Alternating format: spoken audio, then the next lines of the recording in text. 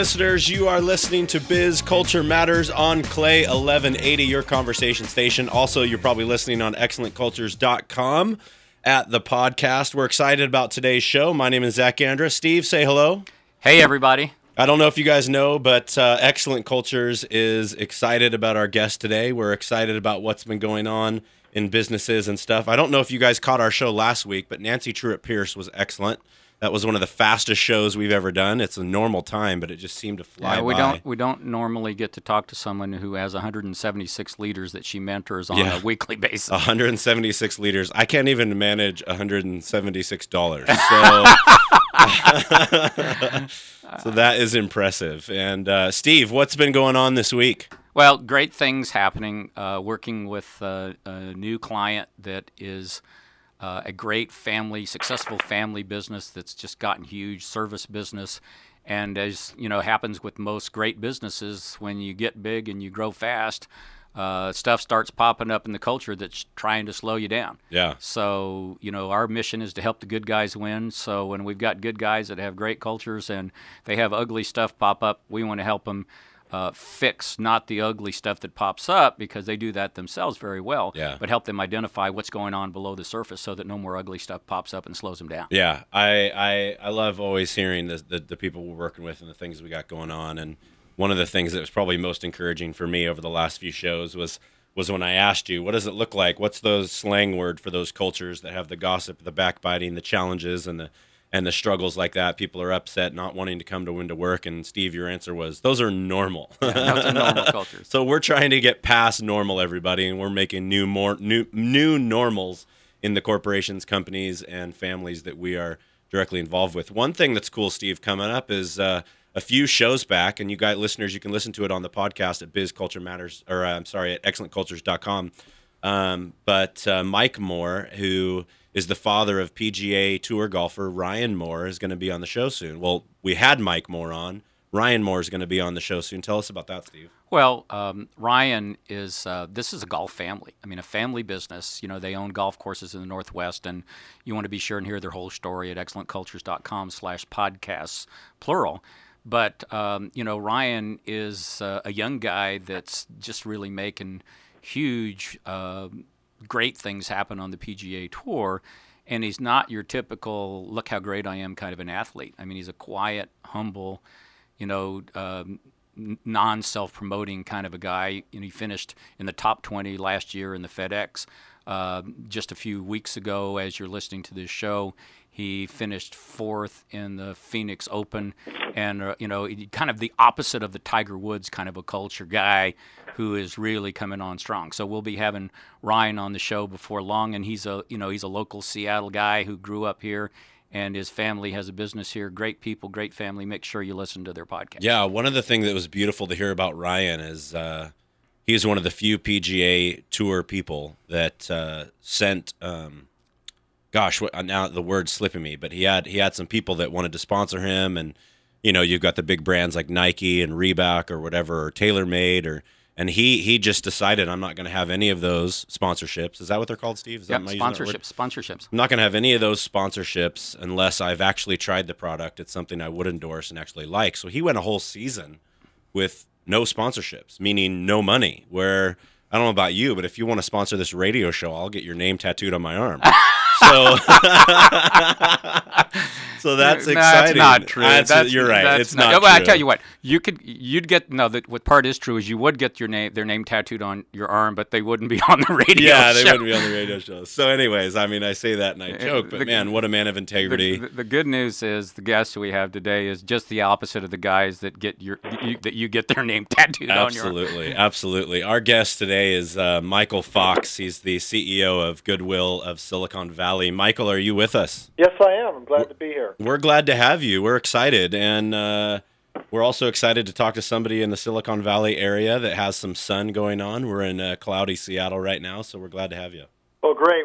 We're enjoying about 70-degree weather today, but we're supposed to have rain tomorrow. Awesome. I'm glad. We're sending that down because I think we're supposed to have sun tomorrow. So. We're excited that you're going to have rain instead of us. Yeah, it's exciting. We're looking for a bigger snowpack, so we're excited. Well, there you go. That'll be good. That'll be good for your skiing endeavors, which, by the way, I did happen to notice skiing is one of your favorite pastimes, is it not, Michael? Yes, it is.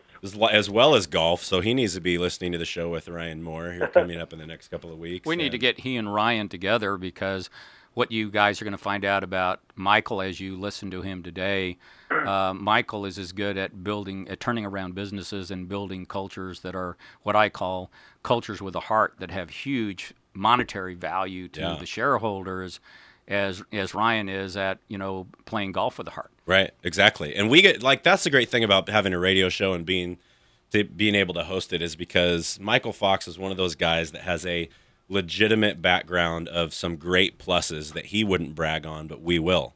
So, I mean, listeners, stay tuned today, because Michael alone, with the great teams and the cultures and the companies that he's been involved with, turned around a beverage distributorship, growing from sales from $27 million to $62 million. That's Snapple, right, Mike? Well, it was a distributorship with Snapple, Anheuser-Busch, Corona, first distributor in the United States with Red Bull. So a lot of products that we used to grow that business. But we were $27 million and declining, actually. Wow. We were able to turn that around. Wow, that's incredible. I mean, and we're excited to hear some of those stories, as well as the great work he's already done with Goodwill of Silicon Valley. In the first year, he turned it from $2.7 million loss to a $1.2 million gain in a year. And what's interesting about, Goodwill, as you know, is a nonprofit, and all those monies that a private company would be showing as profits get invested back into the community in the work that Mike and his team are doing at Goodwill of Silicon Valley.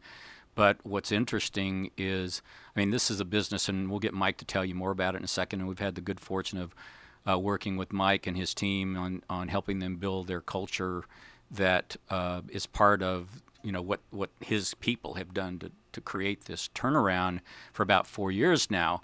But what's so exciting about this is they're doing this with underemployed, unemployed folks. Part of their mission and their strategy and their philosophy is to help people who come from some of the struggling sides of our society, and are doing it in just a phenomenal way that is an example for for-profit businesses to follow. Yeah, absolutely. This is incredible. Michael, we're glad to have you. Tell us a little bit about what you're doing now. Well, now I'm the CEO of Goodwill Silicon Valley, and we're an organization down here in the Santa Clara Valley working in the high-tech area. And it's interesting, being in Silicon Valley, the area that we are has the highest disparity of anywhere in the state, any county in the state, between the haves and the have-nots. So, many people look at Silicon Valley and look at it as, boy, that's where all the tech billionaires are, and we have our share, in fact, probably more than anywhere else in the country, and the valley is starting to boom again, and we're seeing good employment rates. At the same time, though, we have one of the highest poverty rates and highest unemployment rates among those who have barriers to employment of anywhere in the state. So that disparity is just huge compared to other areas in the state of California. So that's where Goodwill comes in, and the work that our team does. And I want to say a great work that our team has done over the last 4 years. And really, in a nutshell, we have a big, long mission, but really what we do is we improve people's lives through the power of work. And that means that we take people with barriers to employment, and through different programs and training, and also through paid jobs, we remove those barriers so that they can seek employment outside of the Goodwill employment and improve their bottom line, their economic opportunity, and their sustainability going forward. Yeah, what I thought is so cool, and Mike's business is not the first nonprofit that Excellent Cultures has had the opportunity to serve over our 35-year history, but probably the most effective nonprofit that I think we've worked with in terms of actually helping people change their lives in a positive direction and running a very effective, high-performance, very efficient business, as we demonstrated earlier by the kind of turnaround that Mike has been able, under his leadership and with his team, to cause to happen. 19 retail stores now, is that right, Mike? Yeah, 19 retail stores. We have about 7 other businesses, too. Just started a very successful e-commerce business in July, and which is doing really well, which also allows us to employ a number of young adults on the autism Asperger's spectrum, and also has allowed us to employ ex-offenders in the shipping department of that business. So Wow. It's been very successful. We expect this year to probably hit about $2.3 million in that business, and just started it in July. So it's been a rapid run-up. So that works really well for us. Can you share? Is that part of Goodwill, or is that a separate? Yeah, that's part of Goodwill. Okay. It's what our e-commerce business is doing is it's selling our books online. We get thousands and thousands of books donated a year, hundreds of thousands of books, and they're very valuable. Before, we used to just sell them to a vendor. Now we're listing them both on eBay and Amazon ourselves, and we have listers that are doing that. And then we're taking items that have a high collectible value, and in the past they were sold in the store at probably much lower values than what they were worth. And now we have listers that list them on both a website called shopgoodwill.com and also eBay. The funny thing is we're listing on eBay, and I'm sitting about a mile from eBay's headquarters right now. Well, in listening to Mike, listeners, you can't help but think about how, if our government could learn, especially our federal government, could learn some lessons from what Mike and his team are doing at Goodwill, essentially taking business opportunities, engaging the unemployed and the underemployed in turning those into profitable entities, and then investing the money back into growing and buying more and starting more businesses and doing more. You know, Mike is not a politician. I mean, he tells the truth. He tells the truth far too much to be a good politician. But wow, if our government could learn something from Mike and the work that his team at Goodwill or at Silicon Valley are doing, how much better a country and states and everything would we be? Yeah, and part of the impact of the culture in the organization that I think we've been able to really change with the help of Excellent Cultures is that we've become more of an impact-focused organization. Before, it was just about numbers served, and it was very loose definitions of what was served. We don't look at that anymore. It's who are we impacting and the size of the impact. So it's really about employing people in jobs outside of Goodwill. And so we have lots of KPIs here at Goodwill now that we look at where we can really measure the work that we do, where before we really didn't hold ourselves to that kind of accountability.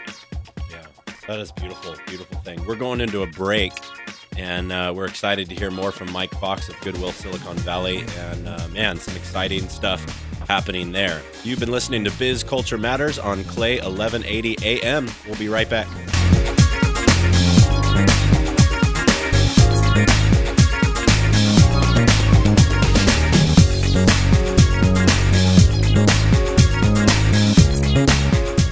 Remember Ross Perot, the Texas millionaire who ran for president in the early 90s? Did you realize that he's built multiple companies that sold for billions?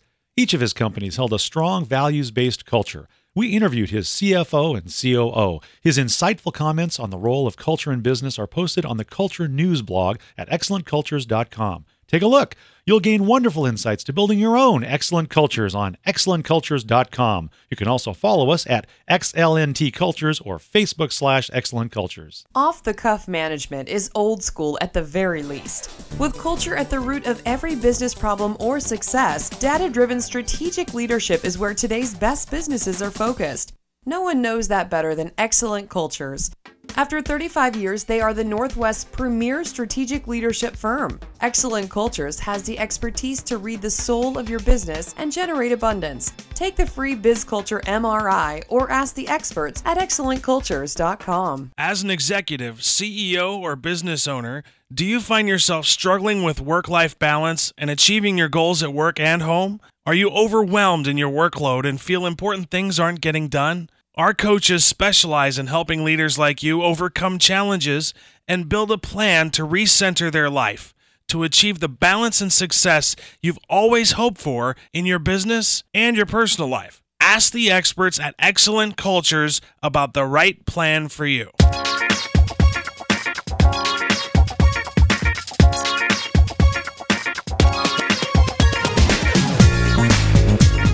And we're back with Biz Culture Matters on Clay 1180 AM. And our guest today, Mike Fox of Goodwill Silicon Valley, just shared some amazing things with us if you're just tuning in regarding the stuff that Goodwill's doing, e-commerce and some new things. E-commerce, their new e-commerce is shopgoodwill.com, selling books even through eBay and Amazon, listing stuff, paying and making jobs for ex-cons and those that are needing work. That's huge, Mike. I'm excited to hear a little bit more about that with a nonprofit that we run as well. I'm in communication with a lot of those people that are looking for those jobs, and we need more businesses employing people that are in need in that way. It's beautiful. Well, what I might say about Mike, and then we have a bunch of questions we want him to share on, is that the way that, having watched his team and the culture of his team develop and grow and improve from, the early days when,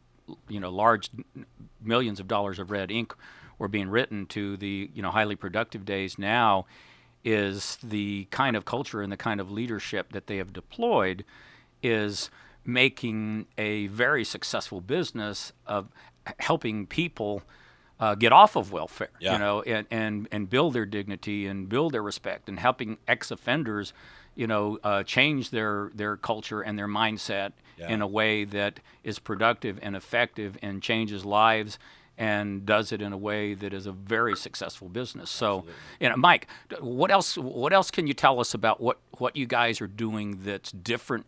I know you guys are kind of becoming the poster child of Goodwill Industries nationwide. What else are you doing differently at Goodwill Silicon Valley that maybe someone in Seattle or someone in Chicago who might be listening to this and is a Goodwill promoter, what are you guys doing at Goodwill Silicon Valley that other nonprofits can learn from is making such a huge difference? Well, first, I do want to highlight that actually we've learned a lot from other Goodwills and helped us. And the Goodwill there in Seattle and in Tacoma are two excellent examples of great organizations that are doing some unbelievable things and really kind of pioneered the e-commerce business in the Goodwill end. And also, you mentioned Chicago, and the Milwaukee Goodwill, which covers Chicago, is a legend in Goodwills at what they do. So best practice benchmarking, it sounds like. Yeah, a lot of great stuff that we're able to benchmark off of. But some of the things that we're doing, I think, that may or may not be unique, but are things that have worked for us, is one, I think we really do hold ourselves accountable for making impact, and we really do track and measure a lot of key business indicators, KPIs, and in private business where I came from, especially working with the Anheuser-Busch's of the world, the Coronas, the Red Bulls, they really do hold you accountable to a lot of key performance measures and the things that are the drivers of your business. So you're constantly measuring and improving off of those. So I think that's the one thing that I was able to bring to this business was, one, a system that allowed us to start generating that information and tracking that information, and then being able to set it as goals and go after that. And that really is what gives us the opportunity to make impact. If everybody kind of knows where we're at, we're able to measure where we are, we can then improve it. One of the unique things we're doing, too, I think that really has been successful in our business is that we have what's called a wellness center, and we have 3 trained psychologists that are coaching and mentoring 22 post-PhD interns in psychology. They've already got their PhDs, but they need to put in about 2,000 hours before they can get their license in actual counseling. And they work with people coming into our system, primarily ex-offenders and people who are homeless or in transitional shelter programs. And it really, we have a different thing. Instead of, most people are used to going to therapy, and a therapist asks them, well, how do you feel, and how do you feel about that, and how do you feel about this? We don't use that method. We use a newer method that is starting to take hold called evidence-based psychology. It's really a cognitive behavioral therapy where we get right to the matter, causing sometimes in AA they call it stinking thinking, but it's about that negative self-talk. Where in your life did you start to go wrong from the standpoint of your thinking, and try to then turn around that thinking and try to get them thinking in a more positive way. A lot of it like what you do, Steve, and we even use some stuff in some other programs that Excellent Cultures provides us for people coming in, some behavioral change. So that's something that we do. Last year we saw over 600 people, wow, an average of 10 times, so over 1,000 visits. And we were able to do that for a total cost of probably about $130,000. That's very inexpensive when you look at that many people, and free of charge. We don't charge one dime for that. The only cost to Goodwill really is that we pay for these psychologists their time, because they're taking hours away from their practice to go ahead and do this. So we have this Dr. Aval, who runs the program. She's just fabulous. She was named Psychologist of the Year, and she really got the program up and running, and I have to give her all the credit for the success of that program. But we're finding that people that we bring in are able to, if they're homeless, after they've had sessions here, they want to get a transitional housing or get into some kind of housing. If they're in transitional housing, they may be ready to start looking for a job. So it's not about instant cures or anything like that, but it's about moving them up to the next peg in the ladder, right? So getting them to move to the next level and hopefully then another level, and eventually their lives become sustainable, and they're not relying on government services or not taking advantage of any government services, but just living on the street and causing problems in those areas. Another thing that I think is kind of unique is that we don't mind sharing our credit or what we do in our community, and we've partnered with 3 organizations that we now are housing at Goodwill that have similar missions and kind of support. One is Teen Force that works with foster kids, and we were looking at how do we get into the foster kids and start getting them employed. Instead of us going out and competing against Teen Force, they were already doing it. We asked them, can we work with you? We brought them into Goodwill. We house them here. We give them a monthly stipend to run part of their organization, and they in turn bring us foster kids that we can put into programs working from us from about the ages of 16 to 24 is the group we're working with. Another organization, Sunday Friends, wonderful organization, we're housing them. They teach families who are sheltered or families who are homeless how to become more responsible and sustainable in the way their families are, and they come on Sundays and they learn through volunteering to earn script where they can go then and buy necessities. And they've got a huge following. And then we also just recently, one of our kitchens, food kitchens, got terminated out of one of their leases where they were feeding people who are homeless or people who have homes but have low incomes and can't always provide meals for their families, 3 meals a day. And now 3 days a week we're serving about 110 to 115 people. Just started that program in January here at Goodwill. And it gives us better utilization rate of our kitchen. We have a cafeteria, but we weren't using it between the hours of 1:30 and 6:30 at night, and now we're able to better utilize that and feed people and families that are in this area that can't always provide good, nutritious, hot meals for their children or themselves. Wow. Incredible. Okay, so listeners, Goodwill is more than thrift stores. I think that's one of the big things to hear. We're definitely noticing that. There's so many things that you guys are doing, even bringing in-house. Michael, this is wonderful to hear. Well, and they're 3 wonderful organizations that I have all the respect in the world for, and they're just doing amazing stuff. And so it's great that we've got an income stream and a level of money that we can work with these organizations. And they're kind of bootstrapped organizations, which I like too, very entrepreneurial. That's the type of guy I am. So I really appreciate working with people and organizations that are entrepreneurial and doing things that are cutting edge and different and unique than the other big, large agencies that are in this valley. Well, Mike, listening to you, as you know from the work we've done, with your folks at Excellent Cultures, we're all about creating environments through data, through measurements that show people what they're doing or not doing based upon numbers and getting the emotions and feelings and subjective judgment out of it, and boiling down to KPIs and things that you can measure that increase the effectiveness of the organization, the business, and just kind of listening to you share best practices, if you will. I heard 5 best practices that you guys are doing that our listeners should be aware of. I mean, the first one was, you maintain relationships with other Goodwills across the country, and you share best practices and learn from each other. How huge is that? What I heard you say was that you're benchmarking, areas of human behavior with KPIs that generate and drive the business and create co-accountability with your people. You're fostering entrepreneurial innovation in your culture, where you don't just have people coming to work every day to punch a clock or draw a check and do their job. They're looking for creative new ways that they can change lives, save lives, improve lives, help people get more jobs, turn the unemployment rates around into positive life experiences. partnering with other organizations through strategic alliances. I mean, so many businesses would view the guys that you're helping, the other organizations, as competitors and be threatened by them, and you guys aren't. And then you're maximizing the utilization of your assets by partnering with these other organizations and letting them use your facilities when you're not using them. I mean, how huge are those?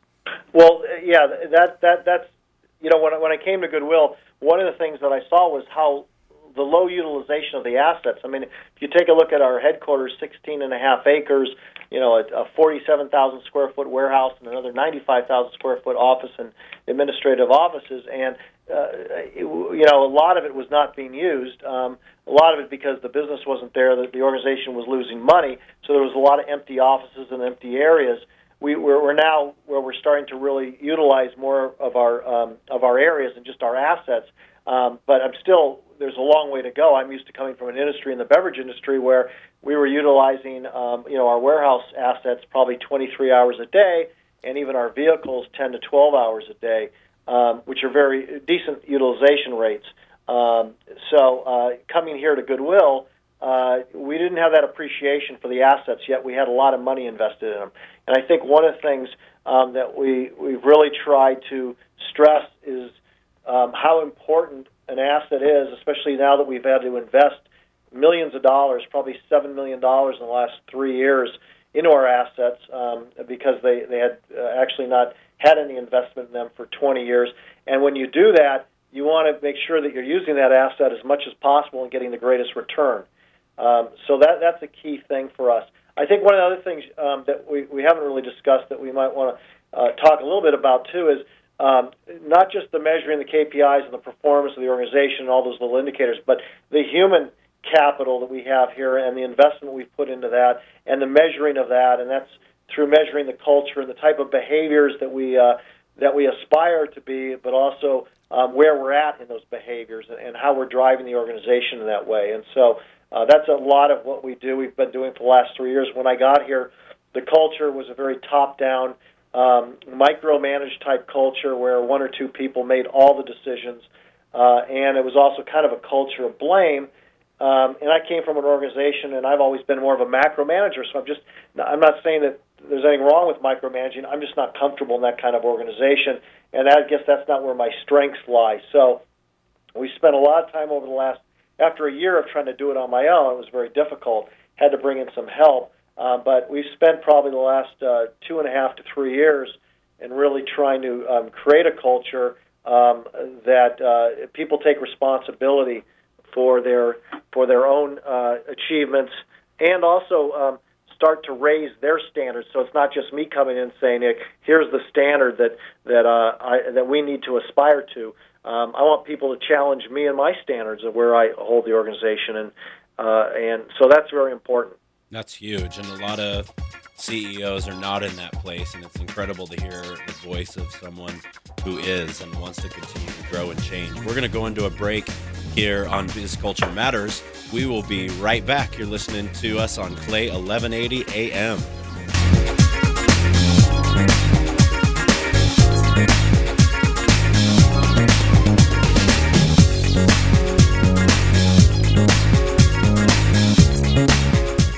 ExcellentCultures.com is always interviewing leaders committed to cultural leadership, excellence, and change. These leaders, like Russell Freeman, Ross Perot's COO, and Bob Hinton, CPA and Moss Adams managing partner, have world-class ideas. As advocates for creating a strong corporate culture that builds people and serves customers with excellence, they share breakthrough business ideas. Gain insights from Russell, Bob, and others on the Culture News blog at ExcellentCultures.com. Off-the-cuff management is old school at the very least. With culture at the root of every business problem or success, data-driven strategic leadership is where today's best businesses are focused. No one knows that better than Excellent Cultures. After 35 years, they are the Northwest's premier strategic leadership firm. Excellent Cultures has the expertise to read the soul of your business and generate abundance. Take the free BizCulture MRI or ask the experts at ExcellentCultures.com. Has business taken over your life? Are you living to work or working to live? Stress, broken marriages, neglected relationships, and poor health are symptoms of a life out of balance. The right coaching plan can have transformational impact on the quality of your performance at work, depth of relationships at home, and personal sense of well-being. Ask the experts at Excellent Cultures how coaching can help you maximize your life and optimize your work. Stop struggling to survive. Ask the experts at Excellent Cultures how coaching can help you maximize your life and optimize your work.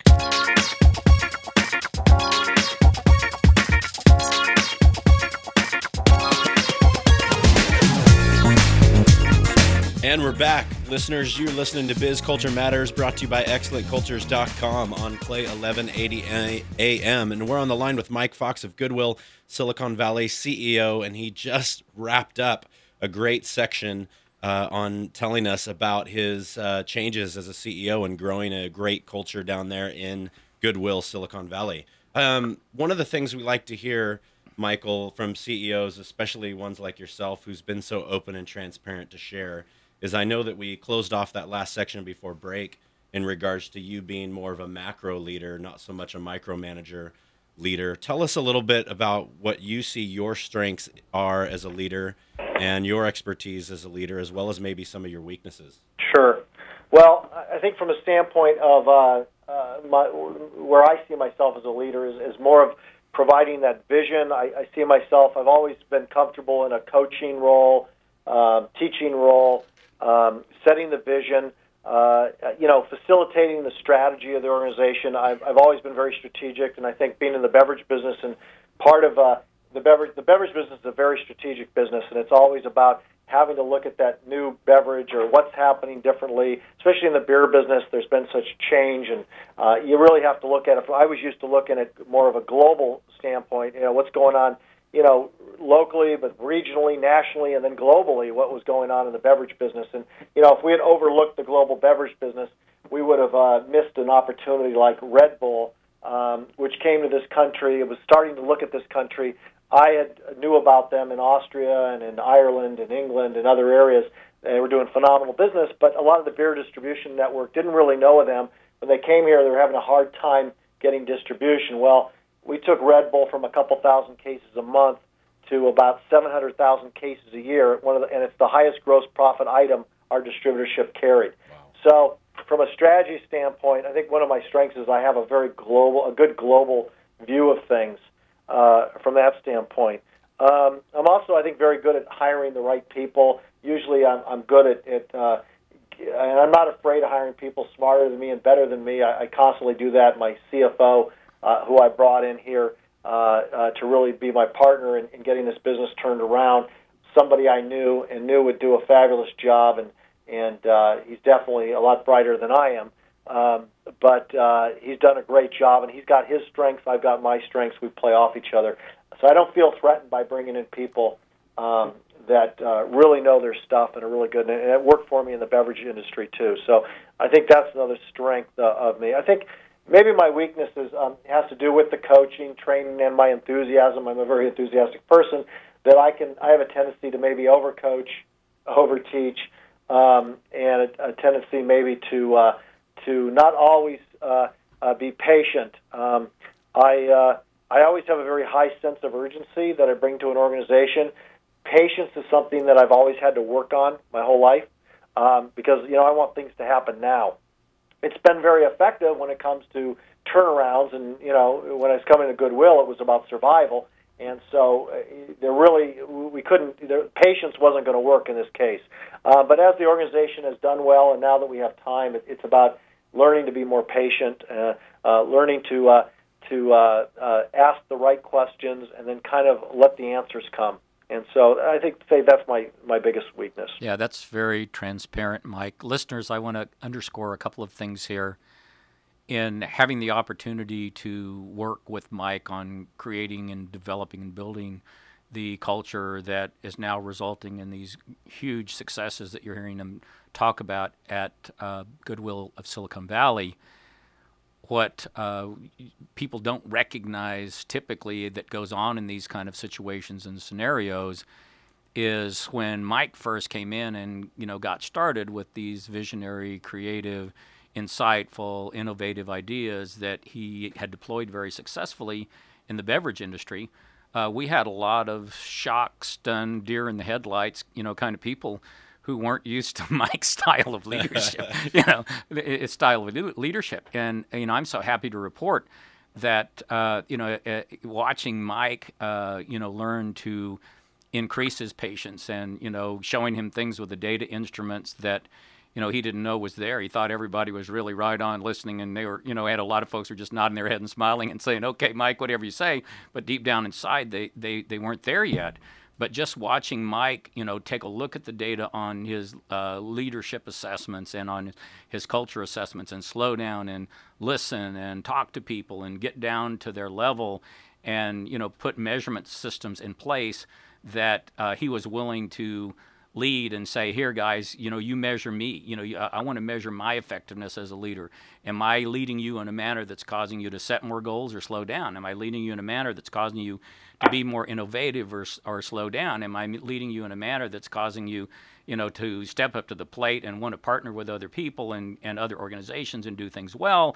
Or are you feeling that, I'm intimidating you by my passion and my energy and my vision?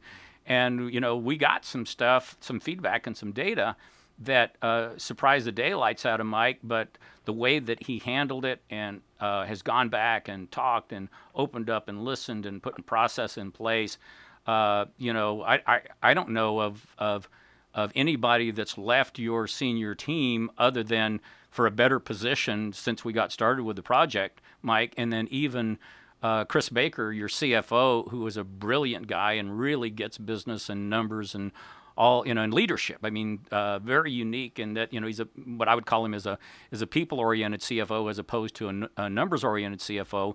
Just your capacity to open up and work with those kind of folks, that transparency and humility that it's so hard for vision-oriented leaders to develop. Can you give our listeners a little bit of insights on some of the lessons that you learned that helped you maybe slow down some of your vision and your energy and your passion that, because people were not getting it that quickly?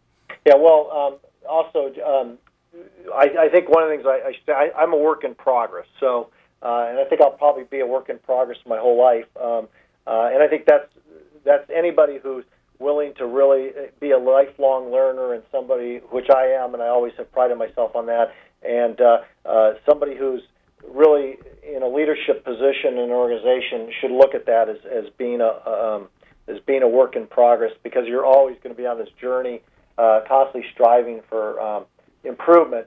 I was going to say perfection, because that's another issue that I have, that I tend to try to drive perfection, and I've really tried to work on that. I think that's due to a lot of my upbringing and where I came from, but that's always something I've got to watch is the perfection standpoint. But from the standpoint of some of the challenges, really getting the 360-degree feedback and there was a lot of good things in that feedback, but there were some key things in there of some of the behaviors that I might have been driving. A lot of it surrounding, I think, competitive and definitely not conventional. I don't drive conventional behavior, and even that's decreasing even more. So from one of those passive-aggressive behaviors, I seem to do fairly decent, but I seem to drive perfectionist behavior, competitive behavior a bit. And we're not talking about competitive against goals or markets. No. We're talking about competitive against each other inside of the team, right? Right, exactly. Though the interesting thing is, usually when you drive high competitive behavior, you should drive conventional behavior. My 360s show that while I'm driving competitive behavior, I'm actually dropping my conventional. So they're not acting in a conventional way from that standpoint, which is a little bit. It's difficult for me to figure that one out, but.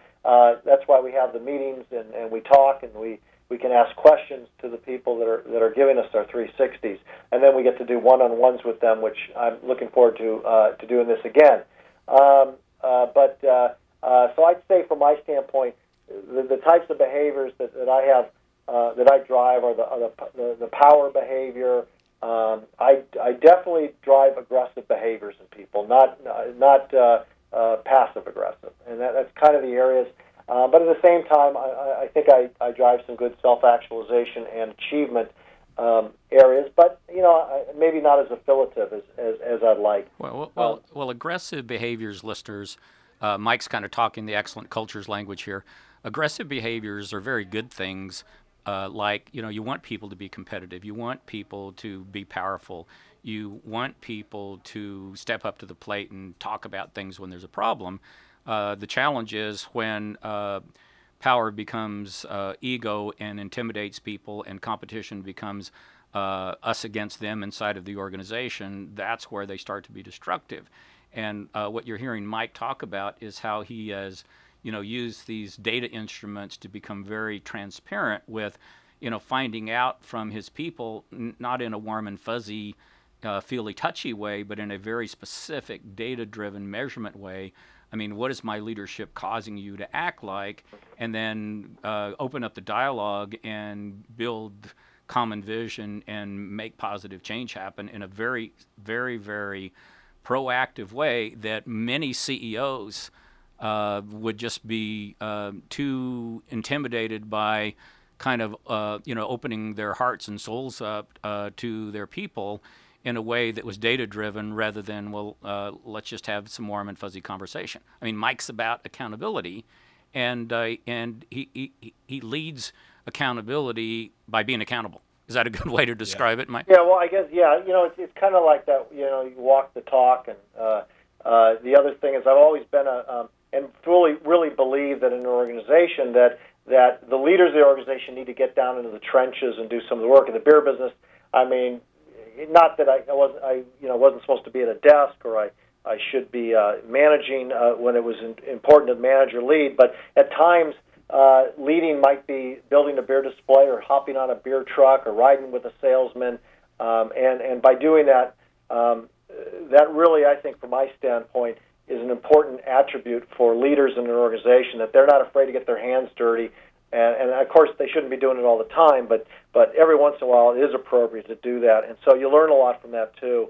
And you can break some of those barriers down when you're working right alongside a guy, especially in a physical labor type job.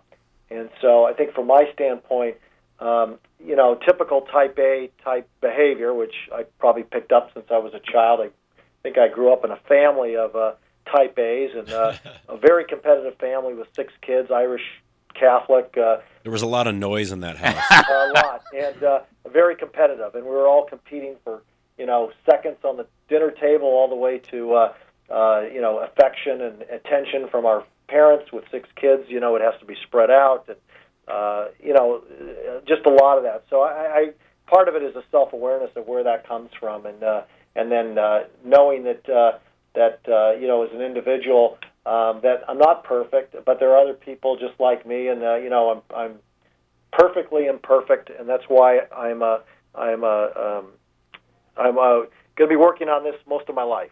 It's beautiful. All of my life. We're gonna tweet you on that quote, that as a leader, I'm a work in progress and will be my whole life. There you go. Yeah. By the way, and that Twitter address for Mike Fox is Goodwill SV CEO. So if you guys want to follow him, please do that. We're going to head into a break. You're listening to Biz Culture Matters on Clay 1180 AM. We're excited to hear more in our last segment with Mike Fox.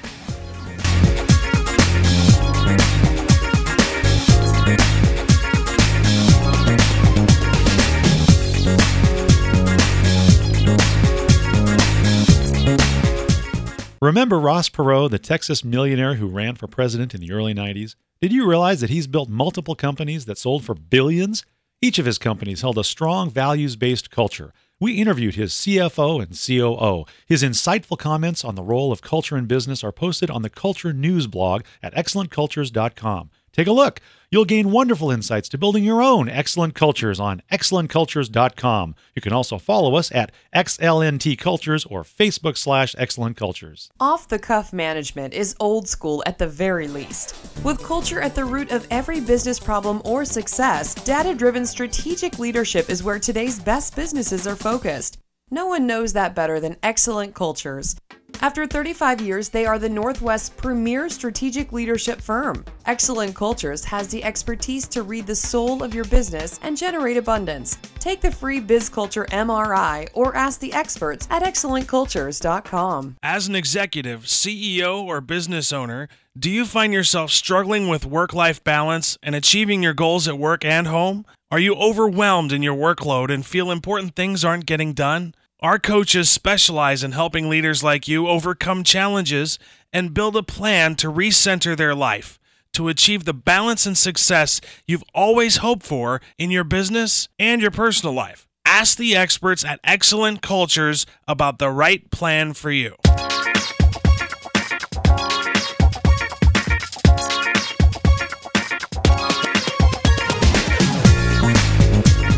And we're back from the break on Biz Culture Matters on Clay 1180 AM, brought to you by excellentcultures.com.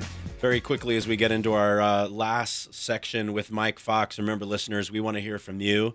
Go ahead and email us right now. Ask the experts at excellentcultures.com. We want to have a conversation with you, confidential, help you out.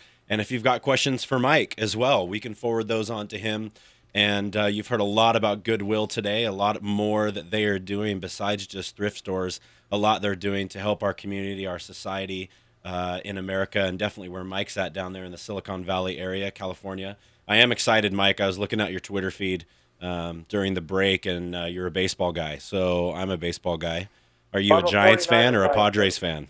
I'm a Giants fan, Giants and A's, and also a big 49er fan. Nice. That didn't work out too well. Yeah. We're sorry. I was rooting for the 49ers, too. That was a disturbing Super Bowl. Well, I wish that we could have those 4 plays down at the goal line all over again. Yeah. I think Coach Harbaugh would have maybe called a different set of plays. I think we can thank the city of New Orleans for the power outage, though, that brought back the momentum. Yeah, either that or it was a San Francisco fan, engineer, techie, hacker that was a spy. Yeah, on the Wi-Fi in the Superdome, trying to change the momentum really made it happen. It got deep. Well, listeners, we've been listening from Mike. Game last year, and the same thing happened at the Candlestick Park. Really? The Niners play. That's right. Game, and we were stuck in the dark for about 30 minutes. That's right. So I saw that on YouTube, actually. So what does Silicon Valley hackers have in common with sports bet organized crime? Will be a subject for a future show. A future show. But right now, we're going to pull the most we can out of Mike Fox, a very transparent leader here on the show. We're excited. Thanks for sharing all you have. Steve, pull something out of him. So, Mike, and by the way, listeners, Mike Fox is not running for president, but I would definitely vote for him regardless of what party he was a part of, because this is an example. I think we're going to call this segment Phenomenal Business Success with a Huge Heart. I mean, this is an example of how a group of leaders in a community can harness the energies of a nonprofit organization to not only do a phenomenal job of making profit and then investing it back into the community, but a phenomenal job of changing lives and improving the economy by adding jobs and equipping people to go out and work in a meaningful way, growing in their expectations and their self-esteem and their job skills. Just a phenomenal success story here that we're listening to. So, and we, with guys like Mike, we never are able to hear everything that he knows in one show. We'll probably have him back a few times. But if you have questions that you want to ask him, we're not going to give you his email address because he's a busy guy. But if you'll send us your questions at asktheexperts@excellentcultures.com, we'll filter them down, get them to Mike and have him process them and get them back to you, because this is a success story and a set of principles and ideas and philosophies that can turn our nation around. And if we can get more people to deploy these and can turn our nation around without politics and, without, a bunch of people arguing over what's the right way to do it. Let's just go help people and do it in a way that's productive and efficient and improves the economy. Way to go, Mike and GWSV team. So my next question is about the recent Gallup poll that tells us that 70+% of our employees in United States are effectively disengaged with their jobs. Not only do we have a national economy that's struggling compared to other economies in the world, and high unemployment every place but Silicon Valley, it sounds like, but we have a situation where 70% of the people who go to work every day are not doing it because they're happy. Mike, tell us your thoughts on what's the connection between this employee engagement and the values and ethics that you've successfully deployed at GWSV? Well, I can tell you, and through experience and also through observation, that employees who aren't engaged in the organization, while they themselves, for the majority, may not participate in unethical behavior directly, they have a tendency to look the other way when observing it, because that's not my problem. I'm not going to deal with it. And so by having an engaged culture and people who care about the organization, and they really should care about the organization, regardless if it's profit, nonprofit, because they should care about their future and how they're doing because they could be associated with it. They really, I think when you engage people, people are more apt or more willing to get involved when they see things happening. We saw that at Goodwill. When I came in here, there were a lot of issues from an ethical standpoint, a lot of people not saying anything. Now we brought in a strong loss prevention team. They're engaged. They engage employees. It's harder to get away with things around here now, especially, we're dealing with a lot of people who are ex-offenders and homeless people who we've got employed. And so, there's always that tendency of people to either not engage when they see unethical behavior because they've grown up seeing it so much, or participate in themselves. And now we've got employees that care because they know that we care, and that helps. So what we try to, my thing on ethics has always been that if I, as an employee, I should always ask that question: is the behavior that I see or observe, and this is what we try to teach them, is that something that I wouldn't mind seeing on the cover of the New York Times with my name associated with it? And also ask yourself, is that a behavior that's illegal? And if you answer those, if you ask that yes, it's illegal, and it's no, it's definitely not something I want to see on the front page of the New York Times, that's something that you really need to bring to somebody's attention. And we have different methods of doing that. We have an 800 ethics line that employees can call. Though we've really seen in the last 4 years the calls to that ethics line drop, and we're seeing people go more directly to managers when certain behaviors are observed. But the key thing is getting that engaged culture, making people look forward to going to work every day, enjoying the environment they're in, feel like they're valued. And the more that people feel like they're valued, the less opportunity, less chance there is for unethical behavior. Because people who are going to be unethical aren't going to want to be in that kind of a culture. They don't look for those kind of cultures. They look for those cultures where everybody's downtrodden and kind of put on upon, and people are unhappy. And those are much more easier to exploit than a culture that's engaged.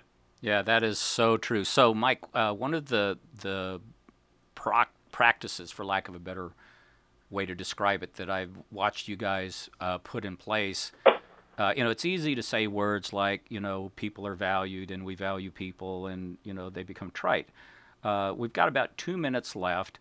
What I would like for you to do is kind of put your coach's hat on and share with our listeners from your perspective, what have you done in the culture with your numbers-driven accountability to, make this "we care about people" something that's real and lived and not trite? Well, there's a few things. One, we start to measure where we're at and the type of behaviors we're at, where we're at now, but also where do we want to get to, and that's kind of what we want to aspire to, our vision. So we have a goal. We know where we want to get to. We're not there, but everybody in the organization knows what we're striving for. That helps. The other thing is it's important to hire the right people, the people that fit your culture, and we just about a year and a half ago started to put together hiring standards around that. The Zappos organization in Las Vegas, the shoe company that started here in Silicon Valley, does a great job of that, of hiring to their culture. And I think that's a real key method there. The other thing is to have a mission. We have a built-in social mission already, but there's great companies doing that now. I mean, I think of, I spoke on this economic forum with the general manager of Tata & Sons, and also the chief,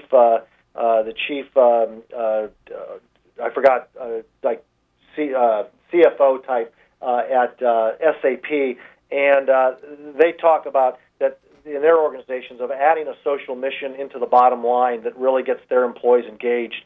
If you take a look at the CEO of Unilever, Paul Pullman, who a few months ago came out and said that they now have a goal of growing revenue doubling revenue in the next 5 years, but also cutting their environmental impact by 50% and increasing sustainability in everything they do. And that means in hiring certain low growing type farmers that are sustainable farmers and really helping from that standpoint.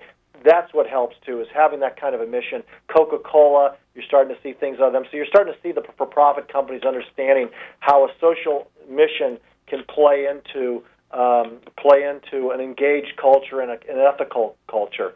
And so we're lucky we had that social mission built in. We probably had to bring some of the business-type attributes into the organization, into our culture. But I think that goes a long way. And for those that run for-profit organizations, I would look at seeing, whether it's environmental or whatever, how you can increase your sustainability of your organization. That means your people, planet, and profit. And by doing that, you can make more money. So it's not, there is a factor that you can actually grow your revenues and grow your profits by doing that. So excellent. People, planet, and what was the third one? People, planet, profit. There you go. People, planet, and profit. We've had a great time. Thanks for being on the show, Mike. We really appreciate it. We'll look forward to having you again. Listeners, you've been listening to Biz Culture Matters. We've got to wrap it up. We are out of time. Shoot us an email, asktheexperts@excellentcultures.com. You can also catch this and many other podcasts with leaders and CEOs all over the country at excellentcultures.com. You've been listening on Clay 1180 AM, your conversation station. Have a good week.